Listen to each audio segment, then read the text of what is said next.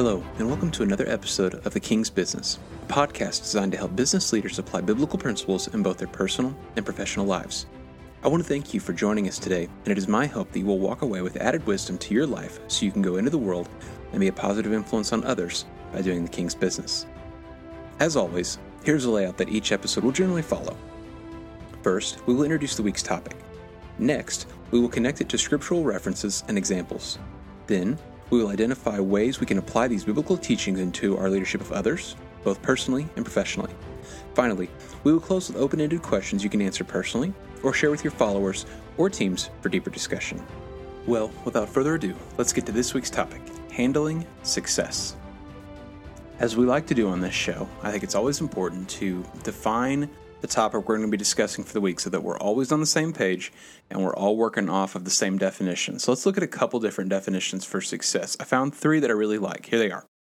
Success is the accomplishment of an aim or purpose, the degree or measure of succeeding, and one who succeeds.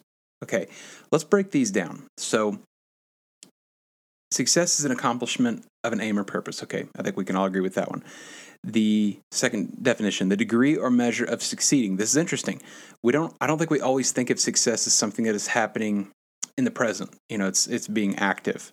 And the last one is success is the one that succeeds. I think this is interesting too, because we can kind of dig into this and figure out, what does that mean? What does this look like?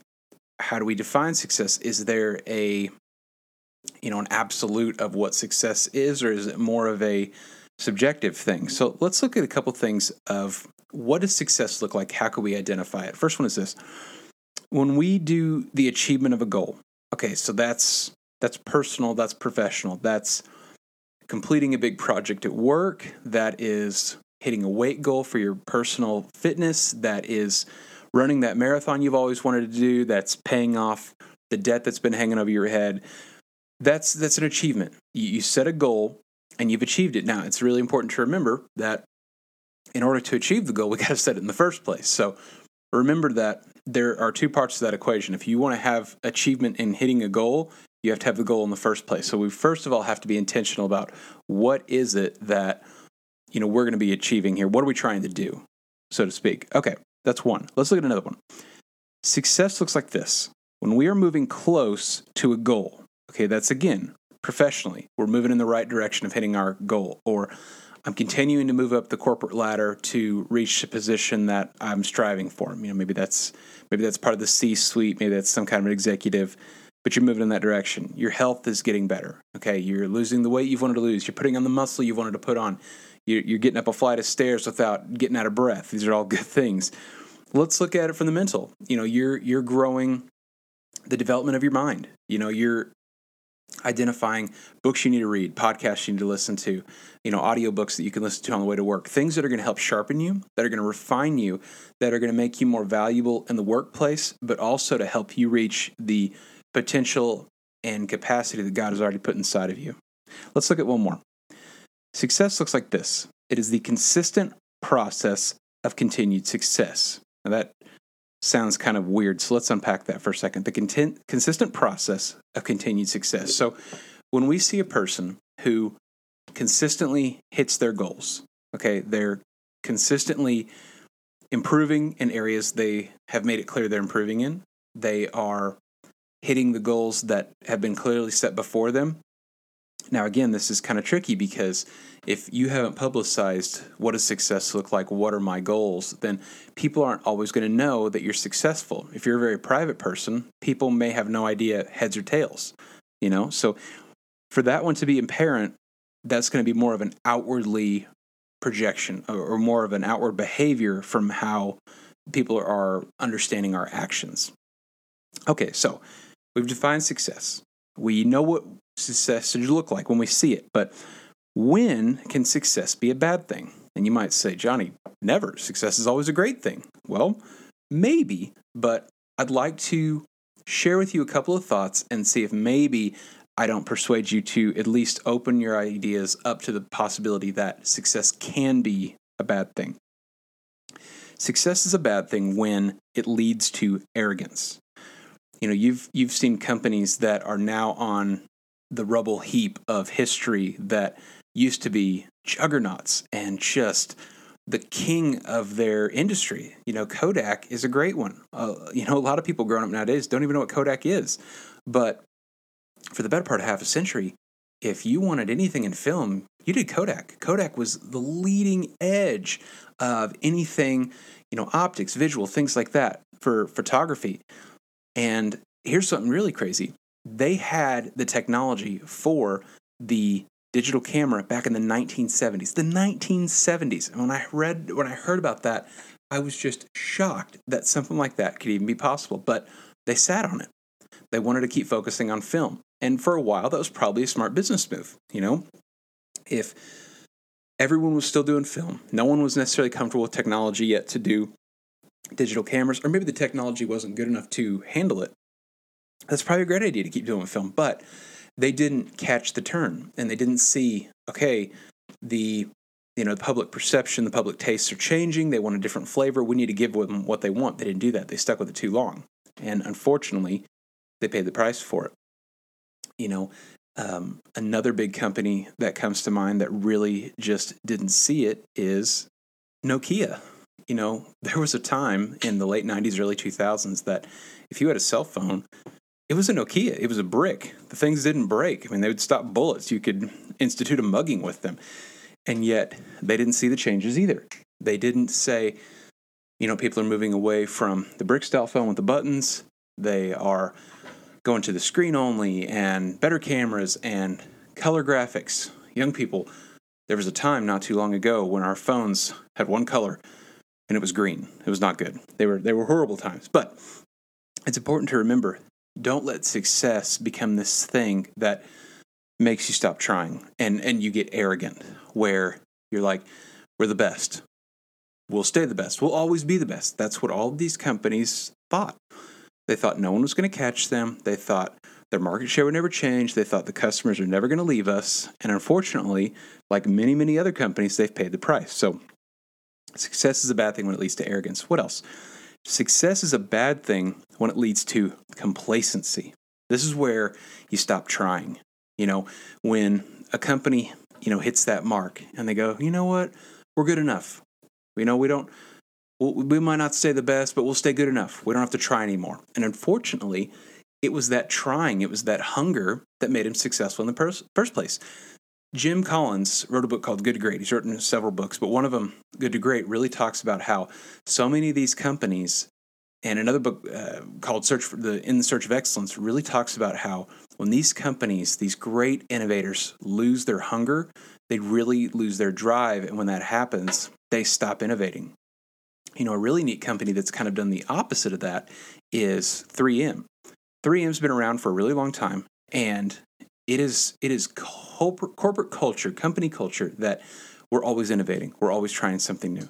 They have thousands upon thousands of patents because they've preached a philosophy that everything we do is going to be for innovation, because that's what keeps them hungry.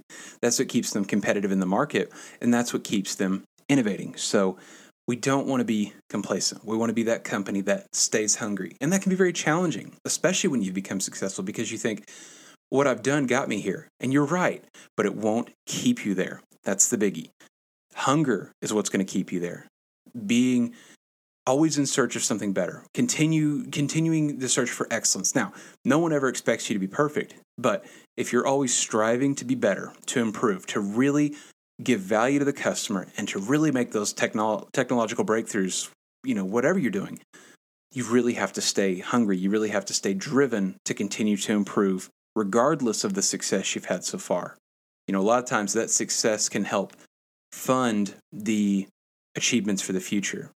For a long time, the Apple II, one of the original personal computers, really funded all of the other stuff that Apple was doing at the time because it was such a successful thing. But while it was so successful, they knew that they were going to have to keep competing and stay hungry and keep, innovating, because this was the birth of personal computers.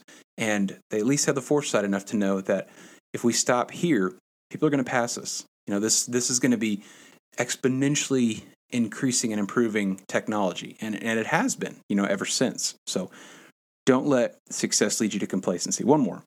When can success be a bad thing? Here's the last one. When it no longer aligns with your or your organization's values. Okay, this is where ethics come into play. If you're a kind of company that strives to give value or a quality product and you stop doing that, regardless of what the success looks like on paper, you have stopped being successful because you're no longer aligned with your values. We've talked in previous podcasts how critical it is to always be in line with your values, whatever they are. Because if your team doesn't have a value set to align around, and if your customers don't know, what it is that you value in your business, what it is they can expect from you, you're probably not going to be in business very long. Either you're going to run off all of your staff, so you have inferior employees or not enough employees, and your customer service and performance suffers, or you're going to run off customers because they can't trust you. They don't know what they're getting from you.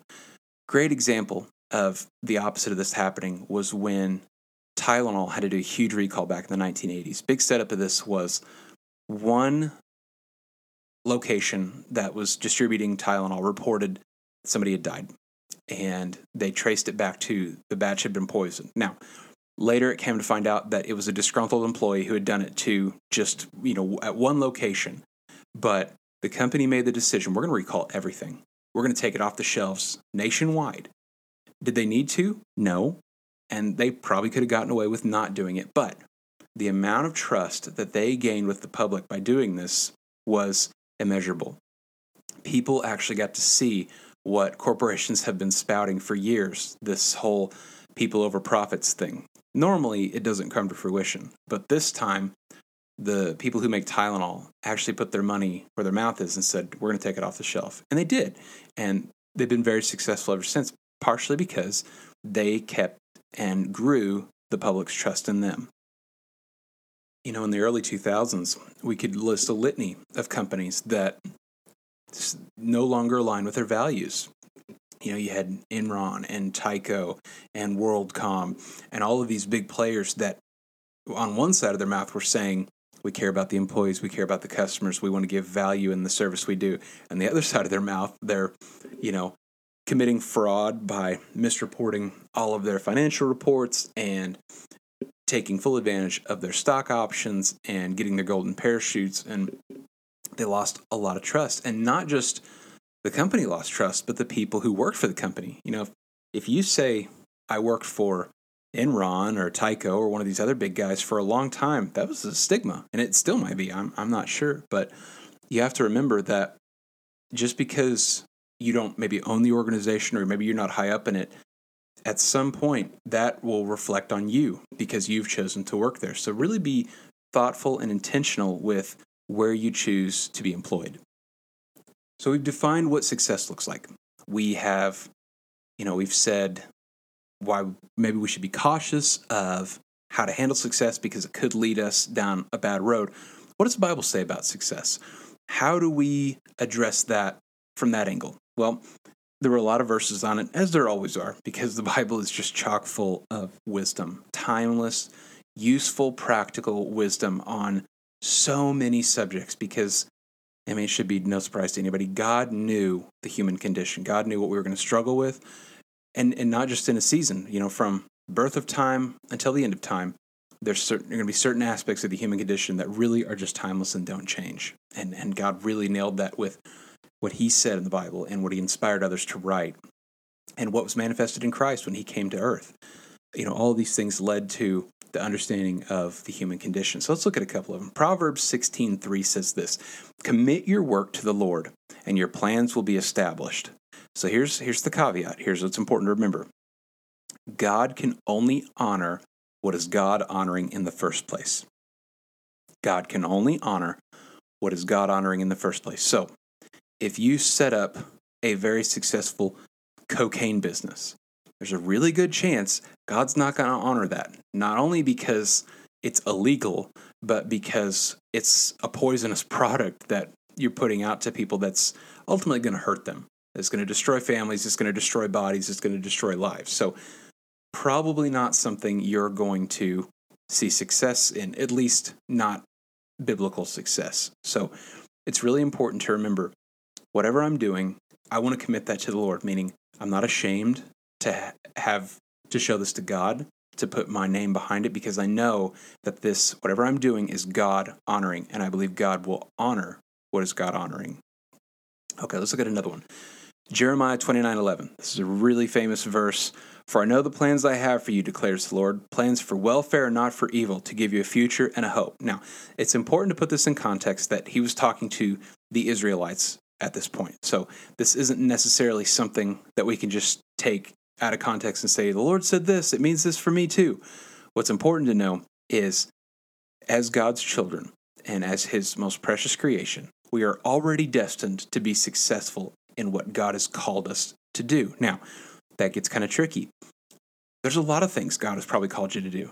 All of us are invested with many talents. So there's a really good chance that you could go in multiple directions and be successful. And that's okay. That's great. Those are all things that are in line with the plan God has for your life. But it's really important, again, to remember that you want to be in right standing with God. You want to be doing things that not only are in line with the laws of man, but are in line with the laws of God. So that way God can bless what you're doing, because you've stayed under his umbrella of blessing. You have stayed in fellowship with him, and he can reward you for that obedience. Let's look at another. Romans 12:2 says this: do not be conformed to this world, but be transformed by the renewal of your mind. What's interesting here is something we need to remember, that our success may not look like the world's success. And you're going to see this a lot. I've started to experience this in my life. I'm sure it will continue, where success for me, and what I believe is true success, does not always align with what the world sees as success. The world is very materialistic, and not just in possessions, but in also, what does it look like? Do you have a big title? Do you have a lot of clout in your business? Do you have the presence of power? You might not. Sam Walton was a billionaire and drove around in a pickup truck. Warren Buffett drives himself to work every day in a used, it might have been new when he bought it, but it's certainly not new, Cadillac, and goes to the McDonald's drive-thru every morning. Now, this is a guy that could hire a team of chefs to prepare him his McDonald's meal every day. And I'm sure he could hire the right geneticists and scientists and everything to make it taste exactly like that. But this is a guy who has stayed humble, and he chose to do things a little differently. Now, I'm not saying Warren Buffett is our moral pillar or moral compass here. What I'm trying to get across is success might not always look like what the world expects it to look like. And we need to be okay with that. We need to make sure that as long as we're in line with what God views as successful, as what God views as well done, my good and faithful servant, then that's all the success we'll ever need. Let's look at another. Matthew 16:26, it says this: for what will it profit a man if he gains the whole world and forfeits his soul? Or what shall a man give in return for his soul? What this verse is kind of telling us is, be cautious of choosing the world's success over God's. In the previous example, we talked about how they're two different things, and one might not align with the other. And so we always want to be on God's side, but really critical in this second one is be really cautious of, deciding whose success do I want to follow. Money's great and possessions are awesome. And those things inherently, there's nothing wrong with them. They're a neutral. They're neither good nor bad. It's how we use them. It's how we view them. Idolatry is simply just taking a good thing and making it the only thing. Tim Keller wrote a fantastic book on idolatry a few years ago, and that's kind of where I got that quote is, there's all these different things that are really great things. They're not bad. It's the problem runs into when we make them higher than God, essentially is what we're doing. That's really what idolatry comes down to. It's saying what has taken the place of God. So we really want to be careful and make sure that, if we find success in the world, that's great. But we always want to make sure that success does not contradict anything that God would have for our lives. And if it does, we really need to seriously consider walking away from that, because it's always better to be on God's side than the world's side. Let's look at one more. Haggai 2:8 says this: the silver is mine, and the gold is mine, declares the Lord of hosts. We need to remember real success, this success of using your God-given talents to give a God-honoring return really always comes from God. And this is one of those ways we don't want to get arrogant and thinking, I did this. It was all me and only me. That's the wrong way to look, because everything we have, and we talked about this previously, everything that we have comes from God.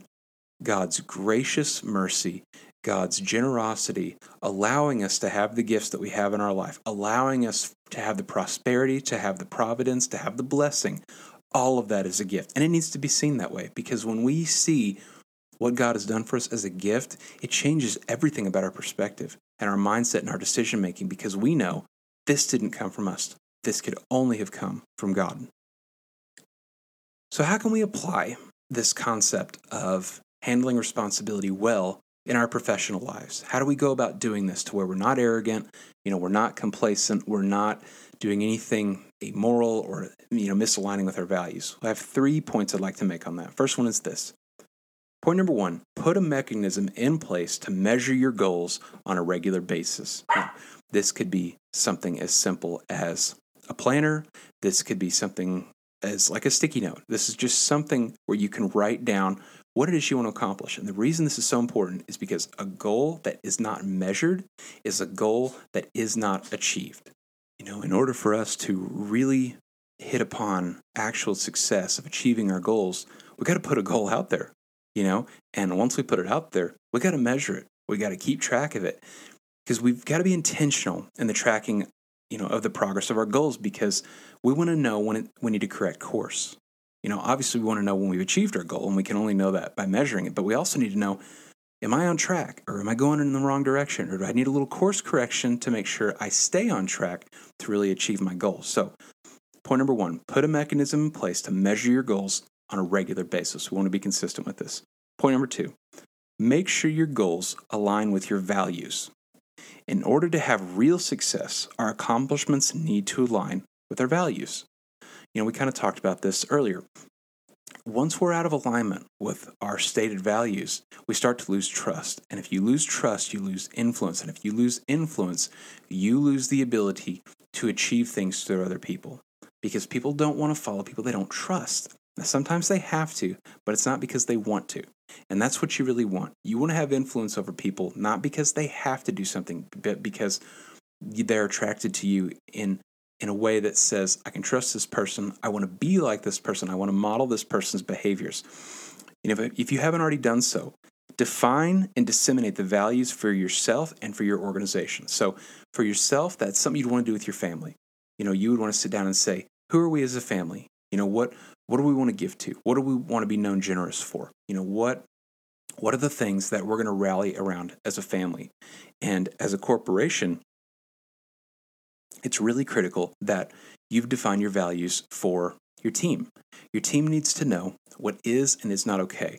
And that's how they're going to align and make sure that their actions are within the boundaries of what you as the organization have deemed appropriate. Because if they're not, again, you're going to lose trust with the customer. And once that happens, it's a very slippery slope that can really take you down out of competition and possibly out of business. So make sure your goals align with your values.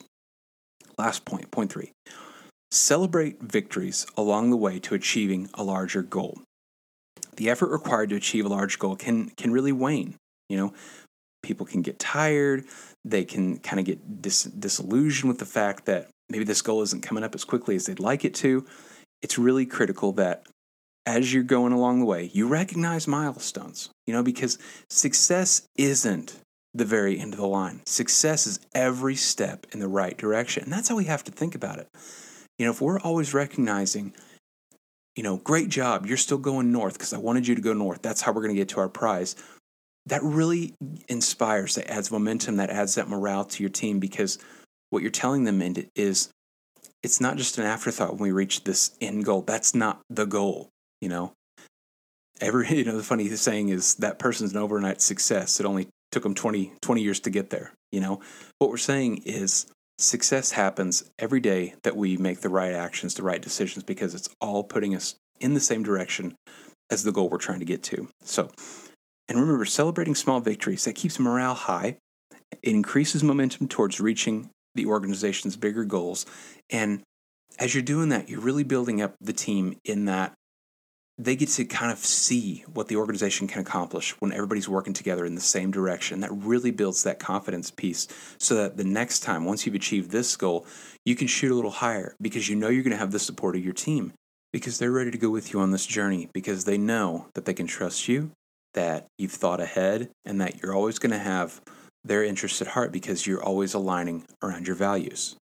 As we close this week, I have a few final thoughts I'd like to share with you that you can kind of meditate on throughout the week. First thought is this.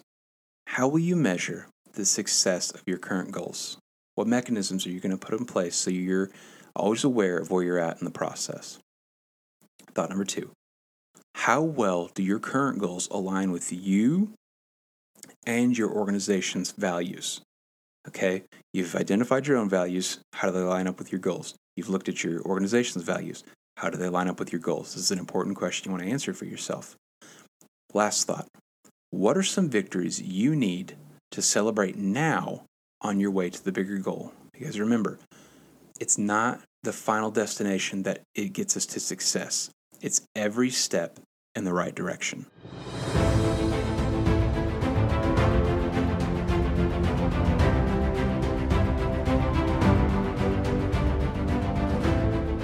I want to thank you for joining us this week. And remember, as followers of Christ, we are called to glorify God in our actions, to grow His kingdom through our example, to be a positive influence on others by doing the King's business. Thank you, and have a great week.